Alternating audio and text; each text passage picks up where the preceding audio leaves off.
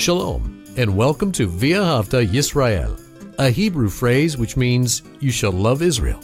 We hope you'll stay with us for the next 30 minutes as our teacher, Dr. Baruch, shares his expository teaching from the Bible. Dr. Baruch is the senior lecturer at the Zera Avraham Institute based in Israel. Although all courses are taught in Hebrew at the Institute, Dr. Baruch is pleased to share this weekly address in English. To find out more about our work in Israel, please visit us on the web at loveisrael.org. That's one word, loveisrael.org. Now, here's Baruch with today's lesson. When we follow God, we will encounter some difficult situations.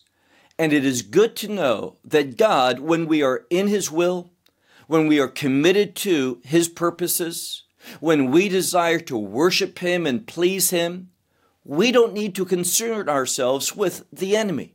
God will move. He will not be still or silent, but God will be responsive to the cries of His people. Well, take out your Bible and look with me to the book of Psalms and Psalm 83. The book of Psalms and Psalm 83. Again, we have a psalm that belongs to Asaph. He is the author. And it begins in somewhat of a different way. When we look at that first verse in the Hebrew text, it says, shir, which is a song, a melody. And then we have the word mizmor, which is a psalm. Now, some will point out that that term shir can also be a poem that is sent to music. It is a psalm, and this word mizmor, I haven't mentioned it lately, but this word mizmor comes from the same word which pruning shears in Hebrew are developed from.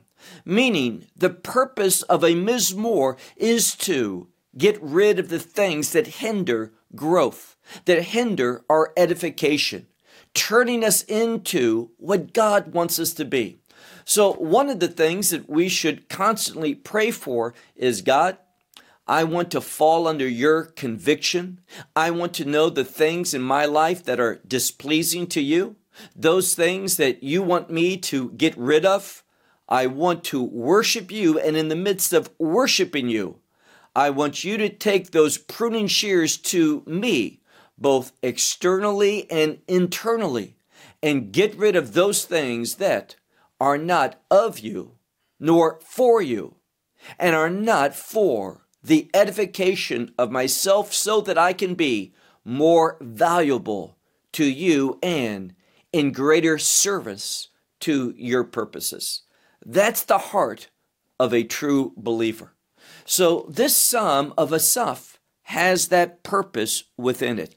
Look now to verse 2, and in this study, I'm just going to give you the verse numbers for the Hebrew text. We're in verse 2 now. And it says, God, and now we have a word for being still or non-responsive. So Asaph, he is saying, oh God, do not be non-responsive. Don't be still.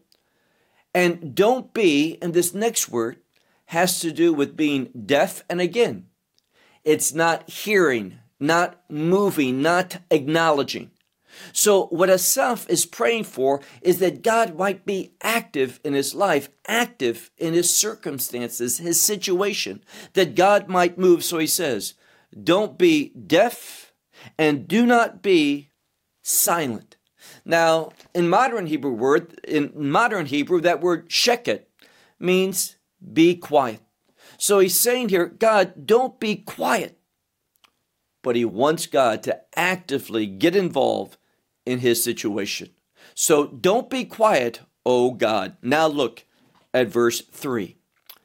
Behold, and it says, for behold, your enemies. What are they doing?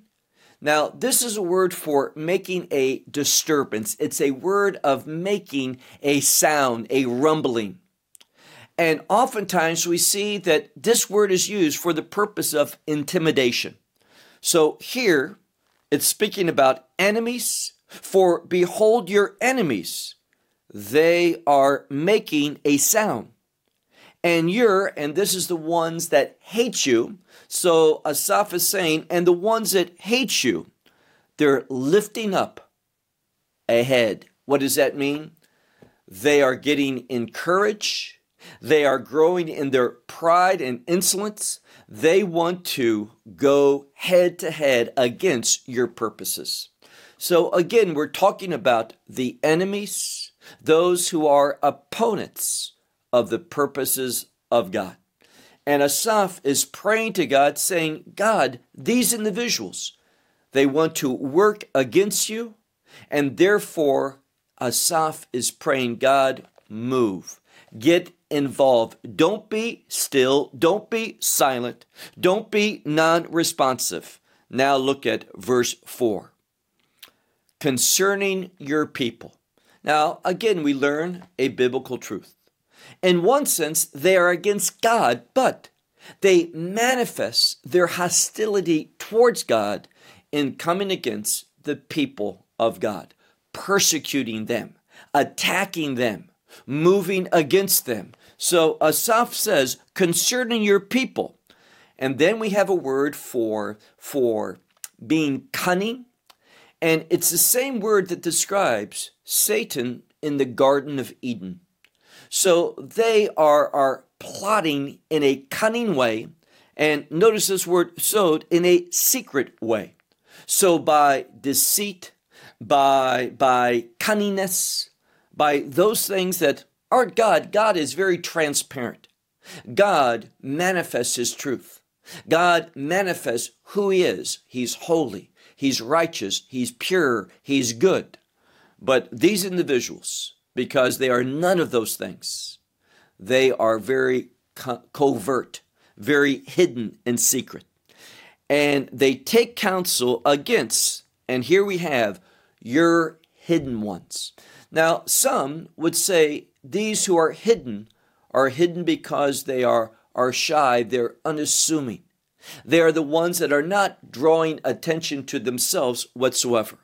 Now, when I look, and I'm using a different sefer tonight, a different book, and this has the Hebrew text, and then underneath it, and I've mentioned this before, they have, in modern Hebrew, help to understand what the ancient Hebrew is saying. So these ones who are hidden ones, it says, the children of Israel. Those who are important to God, but ignored by the world. Verse 5. They say, come and let us destroy the nation. Now, what they want to do is cease Israel from being. So they want to come and make destruction of that nation in order that, notice what it says, will not be remembered again the name of Israel. They hate that term Israel. Now, I think it's very important that we see that these are the ones who are enemies of God. These are the one who opposes the things of God. And notice that they are staunchly opposed and do not want any memory of that term Israel. Let me be very clear about something. God loves that nation, that land, and that people. And it is tragic when those who are of the faith don't have that same love and commitment to the things of God. Verse 6. For they take counsel, and notice it says, Lev Yachdav, meaning a heart together. So what it's informing us is that they take counsel in unity. Now, the enemy is much better in bringing about unity among his servants than we see among the servants of God. They are approaching things for their leader, Satan, in unity with one heart. And it says here, look at the end of verse 6, Alecha, against you, a covenant they cut, meaning they make a covenant, an agreement. They have a purpose that they shared together, which is against you. They are against God. Verse 7. Now, it's not surprising here that we're going to have some enemies. And notice what it says. The tents of Edom. Edom is the people that came forth from Esav, that brother of Yaakov, the brother of Jacob, which God hates forever. And that's why, and I've taught this many different times in many different places, but it is tragic when people who are called by themselves, and others believe that they are trained in the Word of God, and they're teachers of the Word of God, and they come away with a totally unbiblical perspective. And that is that Esav was an innocent victim, that he's the good guy. When we read in the book of Hebrews that this one was sexually immoral, one who is perverse, and one who, as I said, God is against forever. And we know that Edom and his patriarch Esav have that defiant spirit. So notice what it says, verse 7.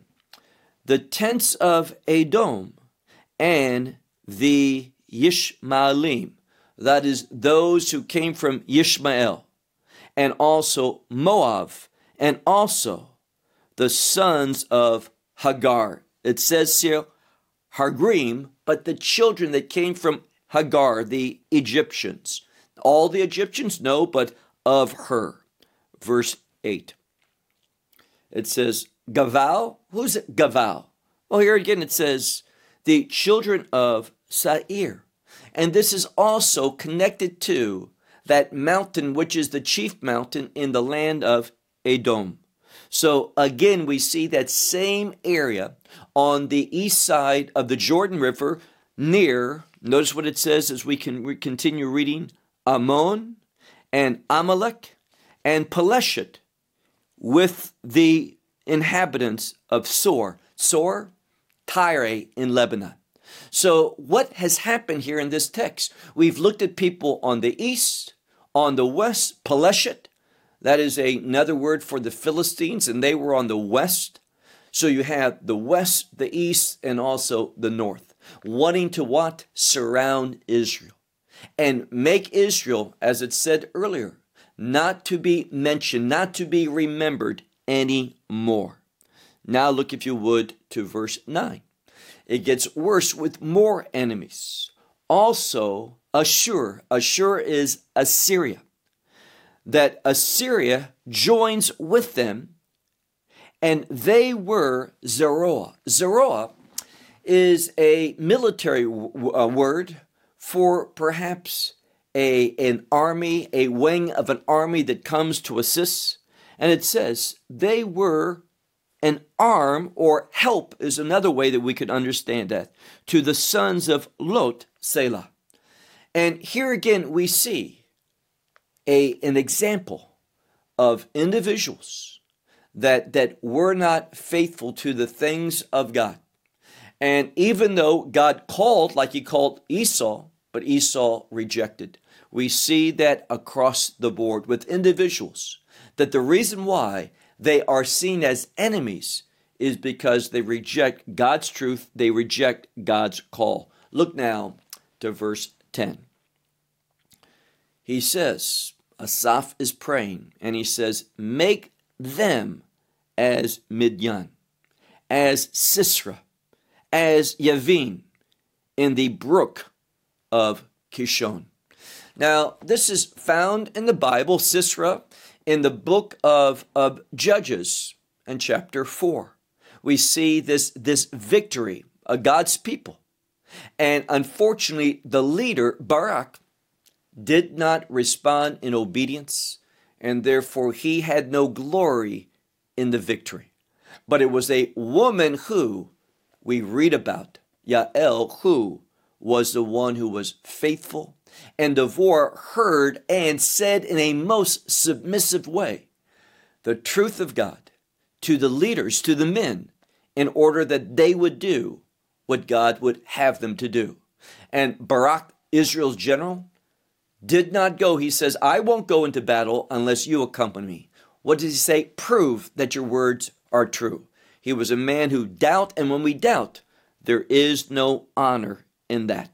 Verse 11. Let them be cut off or destroyed at En Doar, that they should become like ashpa, like garbage. Now, this word domen can also mean like manure. So may they become like manure upon the ground. Who? These who want to thwart the things of God. Now, I hope you see that this is a righteous prayer. We should be strongly against our enemies. But you say, wait a second. What about the words pray for your enemies? Yes, we pray for them, but when they attack, and this is a context, when they are defiant, then obviously we want God to move and move against them. So we pray as they're plotting, pray as they are simply having wrong thoughts against us and against God. We pray for them and we love them. But when they begin to act in rebelliousness, act against the things of God, it is appropriate to pray and intercede to God that God might respond and bring them to defeat and destruction. Now look at verse 12. He says here, set their noble ones. Now, these noble ones may be noble in the world, but they are an abomination to God. So Asaph is saying, set their noble ones as Orev and as Ze'ev. Now, who were they? Well, if you read again in the book of Judges, chapter 7 and 8, we see something. These individuals are mentioned. And these two men, we learn that they are high officials of the Midianites. Now, remember who was the victor over the Midianites? Well, I hope you remember. I'm speaking about Gideon. Gideon, this man who was not a brave man. Remember when God called him to serve? He was in the wine vat trying to thresh wheat, what wheat he had, and fearful of the enemy. And his household was in idolatry. But God was with him. God came to him on Passover. And we see God worked redemption in him and through him for the people. So it says, set these noblemen of the enemy, make them as Orev and Ze'ev, and also as Zevach, and also as Salmunah. These two were kings of the Midianites. And all, not just these, but all their princes, all their high officials, in other words. Verse 13. Who said, now they were speaking, which they said, we will inherit for us the good places. Now this is the word ne'ot, which means a good place, a place that is desirable. And notice they want to take possession for themselves of these places that belong to God. We have here the term ne'ot Elohim, the oasis of God, but here we have the word Makom Hamikdash. They want to take possession of the Temple Mount. And unfortunately, today we see that holy place, that place that should be a spiritual oasis for the people of God to come and experience God and worship God and praise God. What happens? Well, we have an abomination there. I'm speaking about the Dome of the Rock, a monument to a false god. And we need to be truthful.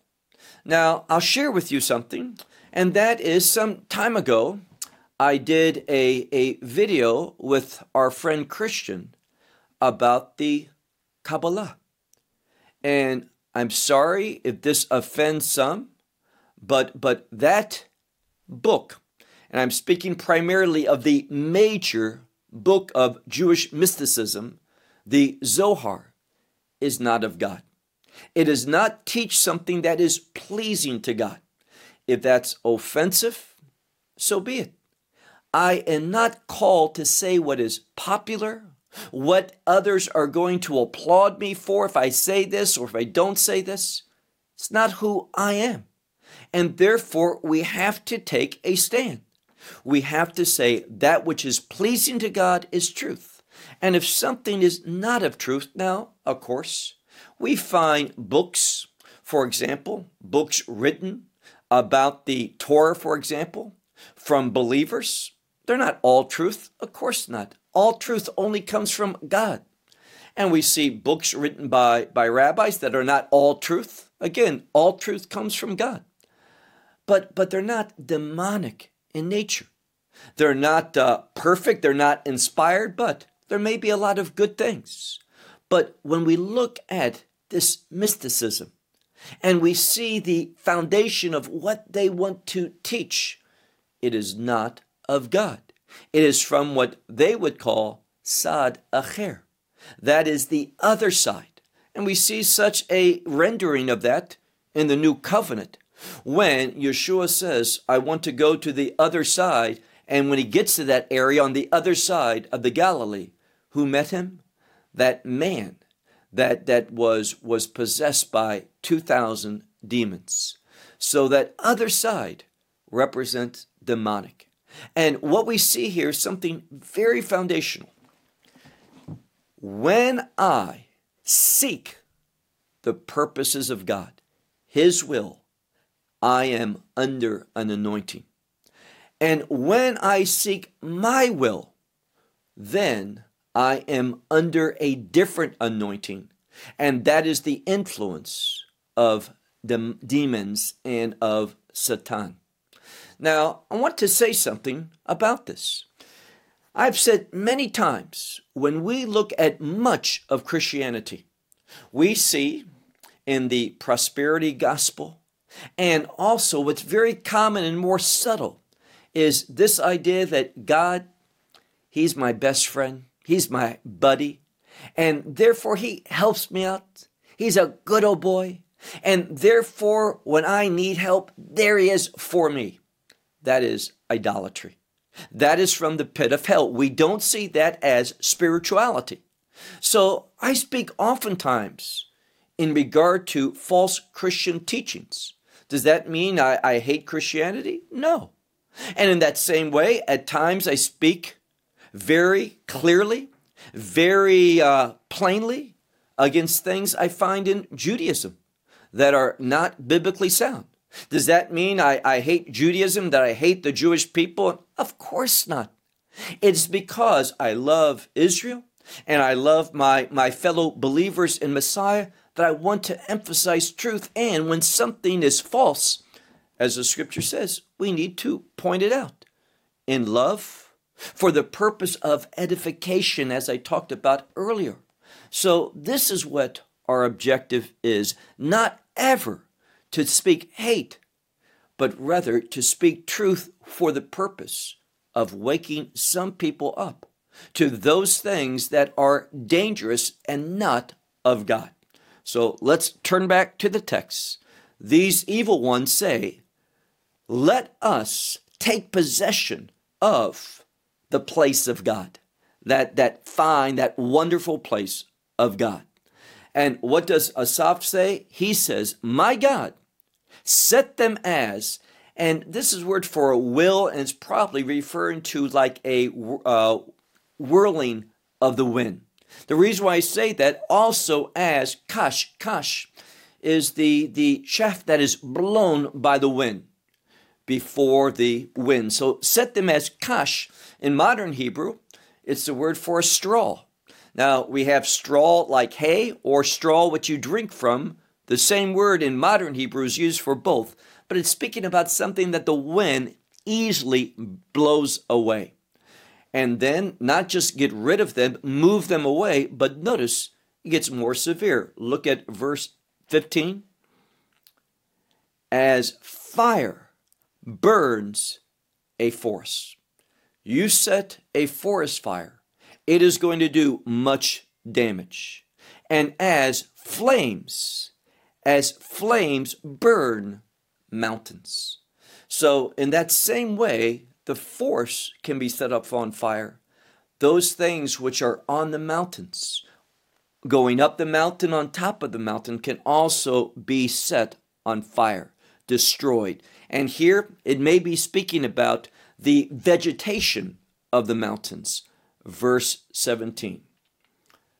Yes, this is word ken.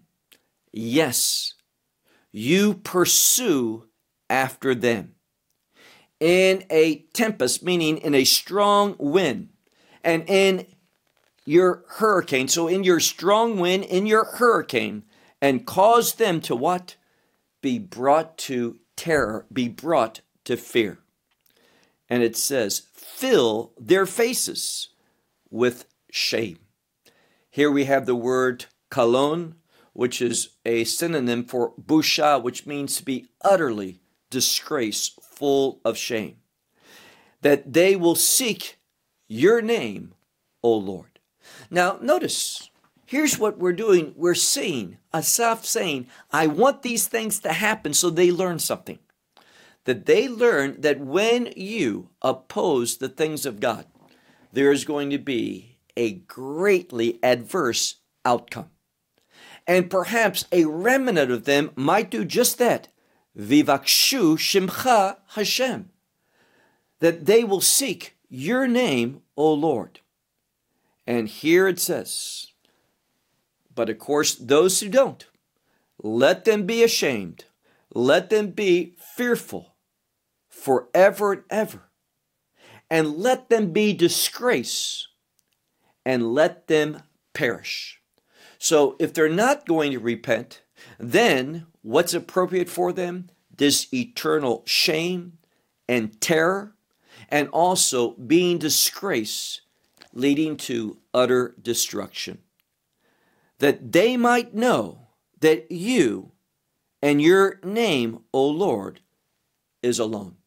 Meaning there's no one like you, that they might know your name, O Lord, that you are the Lord alone, the Most High God over all the earth. Now, this is our objective, that people might know that there is a God. What God? The God of Israel. And only His word is truth. And I'll say this again, unapologetically. If we seek through other materials, things that are not of God, inspired by Him, it is very dangerous. Now, for example, in the Talmud, do we find things that can help us understand the Word of God better? Yes. But overall, it's not of God. And there's a lot of things that if we rely upon the testimony of the Gemara, the Talmud, it's going to lead us away. I never want to be an influence leading people in the wrong way, but leading them to truth. So we need to ask ourselves, are we truly committed to embracing God's truth, applying God's truth to our life, and spreading His truth among others? This is how a true servant of God wants to behave. Well, I'll close with that. Until next week, may God bless you. Shalom from Israel. Well, we hope you will benefit from today's message and share it with others. Please plan to join us each week at this time and on this channel for our broadcast of loveisrael.org. Again, to find out more about us, please visit our website, loveisrael.org. There you will find articles and numerous other lectures by Baruch. These teachings are in video form. You may download them or watch them in streaming video. Until next week, may the Lord bless you in our Messiah Yeshua, that is Jesus, as you walk with Him. Shalom from Israel.